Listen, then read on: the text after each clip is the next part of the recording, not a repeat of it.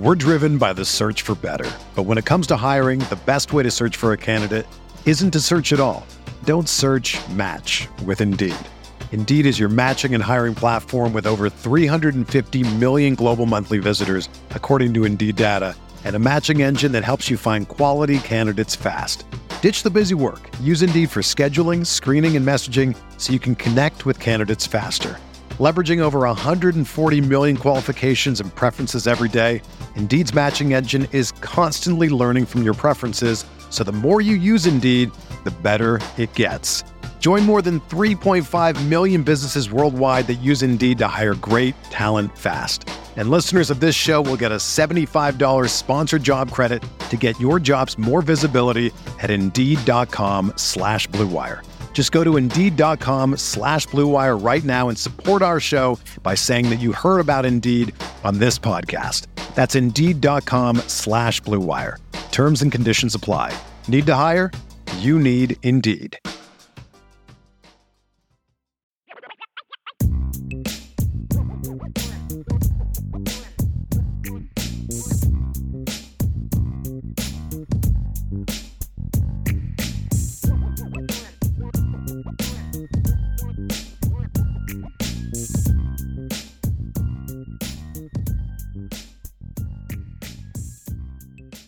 Let's first dive into Marist Liufau. Actually, yeah, because this is big, and this is a big loss for Notre Dame, and there's no ifs, ands, or buts about it. Absolutely.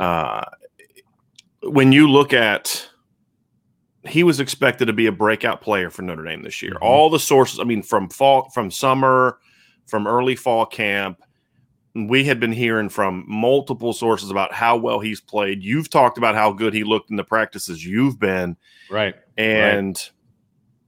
This is just this is a blow because this was arguably the weakest position for Notre Dame last year. Arguably, and to have a breakout I think the other safety spot could be in debate for that. Okay, but I still felt like there was more consistency there than there was at right. My argument is that it gave up more big plays. That's the counter to it, right? Okay. But it's I was to say arguably, right? So. To me, you look at that and say you were expecting a really talented athletic player to step into that role. Now, from what I've been told, I've had two different people tell me things. Number one, I've told he's out for the year. Another person just said, not sure, it's just going to be a while. I'm not sure if I'm necessarily completely bought into the whole out for a year thing. I want to hold off before we ride that bit of news because the injury happened yesterday. Correct. After you guys left. Yeah, because you asked me about it, and it was – I had to go back and look at the video that we shot. And while we were there, he was full go. I mean, they were just doing some individual drills, things like that. But he was full go at that time. And when we walked out of the indoor facility, which is where they handled practice yesterday because of the heat, he was not injured at all. So, yeah. I was told it happened during a later period in practice. So what that means from just trying to look at this from a coach's standpoint is you're less than 24 hours from this time this injury is over. Yes, it's been x-rayed, but you've got to wait to see how the swelling goes down. Absolutely. You've got if it's going to require surgery, which I would imagine a season-ending injury would be one that required surgery. Yeah. You're going to find out more when you go in there. So there are times when things like this happen. It initially looks really bad, then the swelling goes down in the area that's injured. You move on and say, okay, well, hey, look, we've had a chance to look at it now, and we don't think it's going to be that bad. So those are the things that I say. Let's pump the brakes before we say it's going to be season ending. But from one thing that I have been told, it's going to be a significant amount of time. It's not like maybe he could potentially be back for the Florida State game. No, he's going to be out for a while. And that means that you've now lost a starter and a guy that you were expecting to be a big-time player. Now, here's where he goes to next. Okay, so what happens now? And I think what happens now is you have to figure out, okay, where are you at with the linebacker? Mm-hmm. Last year's starter, Shane Simon, had basically been beat out by two players. Mm-hmm. He'd been beat out by, obviously, Marist Liufau, and he'd been beat out by J.D. Bertrand. My concern is do you start JD now and JD's got to earn that spot, or do you kind of panic a little bit, which a lot of coaches will do, and say, yeah, JD may be playing better, but Shane's got the experience. Let's put Shane in there. That can be the difficult part. Now, I don't know how Marcus Freeman's going to handle this. This is going to be our first kind of opportunity to see what he does as defensive coordinator. And of course, hey, look, I don't care who played last year. JD's outplayed him so far. Well, and of course, we don't get to see anything anymore because that was our last peek at this team before September 5th. So the only thing we have is any time that Brian Kelly may or may not talk to the media. Right. So we just we don't know. So we're going to be kind of in wait and see. We'll obviously talk to our sources and try to find out what's going on, but my hope is that whoever starts is going to seize hold of it these next 2 weeks. That's going to be the important thing. And I don't care if it's Shane. I don't care if it's JD. I don't have a dog in this fight. I don't. Right. It's just if Shane's going to start, I hope it's because he says, you know what? I got this opportunity in front of me. Sure. It's time to go. Or JD says the same thing. I don't care who it is. I just want somebody to step up and seize it. And I've had people ask, okay, well, what about possibly Bo Bauer and Drew White playing together? I don't see that happening, at least not in the opener, because that's not what you want when you look at two inside linebackers against a team that's going to throw the football at all. Sure. Here's what I would like to see happen, right? I could care less who it is as far as the guys that have been practicing at will. But from what I've seen, and again, I'm going to preface this with that we've seen 2 practices. We've seen 2 open practices. We've seen 2 sets of 11. As you said, the other 30-minute stuff is just it's nice to see guys moving around. We're not learning anything about this football team there. Exactly. And look, am I appreciative that we get that opportunity? Yes, I'm not saying that. What I am saying is you're not learning anything, like you said. So what I would like to see happen, because what the reps that I've seen Shane Simon take, I have not seen progression from last year's game film and watching him live. I haven't seen any progression. JD Bertrand, I thought, has played very, very well. And I know that you are saying that you don't want to see Bo Bauer in the opener.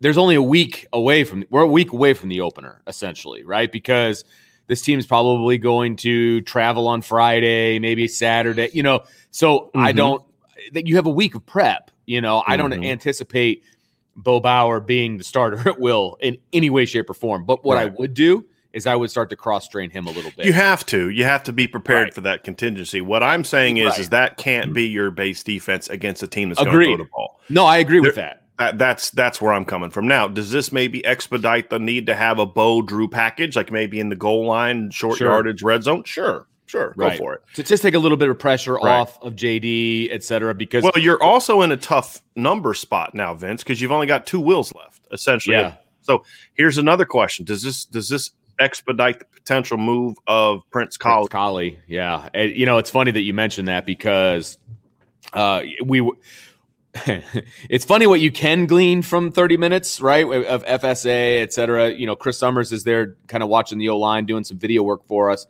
And he and I were watching FSA. He's like, who's 32? He's really put together. And I said, well, that's Prince Kollie. He's a freshman linebacker. He's a rover, et cetera. And I said, there's a chance that he could grow out of that rover spot. He looks at me and he goes, I think that chance of him growing out of that spot is going to be real quick. Because, he's put together. Really put together. Yeah. He's put together for a freshman. And that was always the question about whether or not he could move inside. The thought I've always had with Prince Kollie was, look, it's just where he's going to get in the field the fastest. Yeah. And then beyond that, it's like, okay, but can he move inside? Because he was barely 200 pounds in high school. And he's definitely over that now. And it's a good jumping weight. Oh, he's put together in a good way is what I'm saying. Because all the guys have their jerseys tucked up underneath their pads and stuff. So you can see their core and everything. He's put together just fine. And I would be on board with him starting to learn a little bit of Will, even if it's a cross-train situation between Rover and Will.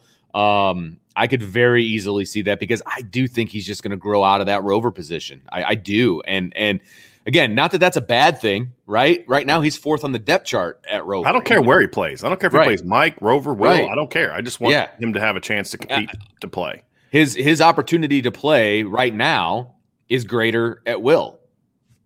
It would be. So, let's see. I mean, again, we'll see what happens. We're not in those coaching staff meetings, et cetera. We're not putting the depth chart together, but they're going to have to do something. You're not going to be able to operate fully with two guys at will. So somebody's going to have to start either cross-training or moving full-time. And we're going to find out who that's going to be. Yeah. We're driven by the search for better. But when it comes to hiring, the best way to search for a candidate isn't to search at all. Don't search, match with Indeed. Indeed is your matching and hiring platform with over 350 million global monthly visitors, according to Indeed data, and a matching engine that helps you find quality candidates fast. Ditch the busy work. Use Indeed for scheduling, screening, and messaging so you can connect with candidates faster. Leveraging over 140 million qualifications and preferences every day, Indeed's matching engine is constantly learning from your preferences, so the more you use Indeed, the better it gets. Join more than 3.5 million businesses worldwide that use Indeed to hire great talent fast. And listeners of this show will get a $75 sponsored job credit to get your jobs more visibility at Indeed.com/Blue Wire. Just go to Indeed.com/Blue Wire right now and support our show by saying that you heard about Indeed on this podcast. That's Indeed.com/Blue Wire. Terms and conditions apply. Need to hire? You need Indeed. So the second bit of news that we got today, Vince, was, or not, it's not news, but it's, I was showed a video 2 nights ago of somebody, Brian Kelly on the Golf Channel. And I don't think it was a recent interview. I think it was something they were playing. I don't think it's something that happened the day they're playing it, because Brian Kelly's been at football games. Yeah, my guess is that was when he had like his golf outing, maybe. And he goes to a lot of different golf events and stuff like that. So this is probably something that's not new. And in the video, Brian Kelly says, he's talking about race in America, and he talks about Marcus Freeman, and then he says he's going to be the next head coach. And of course, certain sites have kind of taken that and run with it and turned it into him saying he's going to be our next head coach, and he's going to be the next head coach at Notre Dame. And here is the direct quote. Yes. Brian Kelly said, my defensive coordinator is black, and he's going to be the next head coach. Now, that could certainly mean that he was referring to he's going to be the next head coach at Notre Dame. That's what he could mean. But he didn't say that. He didn't say the next head coach at the University of Notre Dame. I feel like Brian Kelly would have said, like, Brian Kelly doesn't mince words. Like, when he wants to say something, he generally says it. Yeah, but he also has a tendency to, in non-interview situations, to just like run off at the mouth, like Liam Eichenberg's not a left tackle kind of thing, where right. So I just think I would pump the brakes on taking this as Brian Kelly saying publicly that Marcus Freeman is going to be his replacement. Okay, because that would mean that they've got an agreement in place, and now that would actually make me happy. Because, as I've said, I don't want this whole coach and waiting thing. You guys handle this behind the scenes, and let for all the team and everybody else knows Brian Kelly's the head coach and Marcus Freeman's defensive coordinator until you're ready to make the change. Right. But I mean, this could just as easily mean, and if we're being honest, this could just as easily mean he's talking about the next head coach the next coach from my staff to be a head coach. Right. He's going to be the next head coach. He didn't say it was a period after that. And he starts talking about color and race and talent. And he didn't say our, he said the next head coach, which could mean the next head coach for my staff, just like Clark Lee was the last head coach, right? From his staff. So I don't want this to turn into too big of a deal, Vince, because we don't know. Now, again, I'm not saying if you think he means the next head coach of Notre Dame, I'm not telling you you're wrong. I'm not. Because you could be right. You could be right. I don't know what Brian Kelly meant by that. He hasn't clarified that statement. I don't believe he was asked about it in a press conference yesterday. And we're not going to see him again until Monday. I would imagine somebody will ask about it by then. I would imagine so. But it's just more about this. I could make just as strong of an argument that he's not talking about our. Because here's an example of what I'm referring to, Vince. Corey D says, did you hear Brian Kelly say in an interview that Marcus Freeman is going to be our next head coach? That's not what Brian Kelly said. Right. Now, he could have meant it. We don't know. But he didn't say our next head coach. He said the next head coach. He didn't say where. Right? And that's the thing is when coaches are talking about assistants that are going to go be head coaches, that's what they say a lot of times. He's going to be the next head coach. And so I just want to make sure that we're not just assuming that he's talking about, he just like let the cat out of the bag that Marcus Freeman's going to be the next head coach in Notre Dame. Would I have a problem if that's what he's announcing? No, I wouldn't. But I don't feel like he would have done it. My stance all along has been, I just want to see him coach first. But I'm fully confident that Marcus Freeman's going to show us on the field and off the field that he's capable of being the next head coach of Notre Dame. I'd be all for that.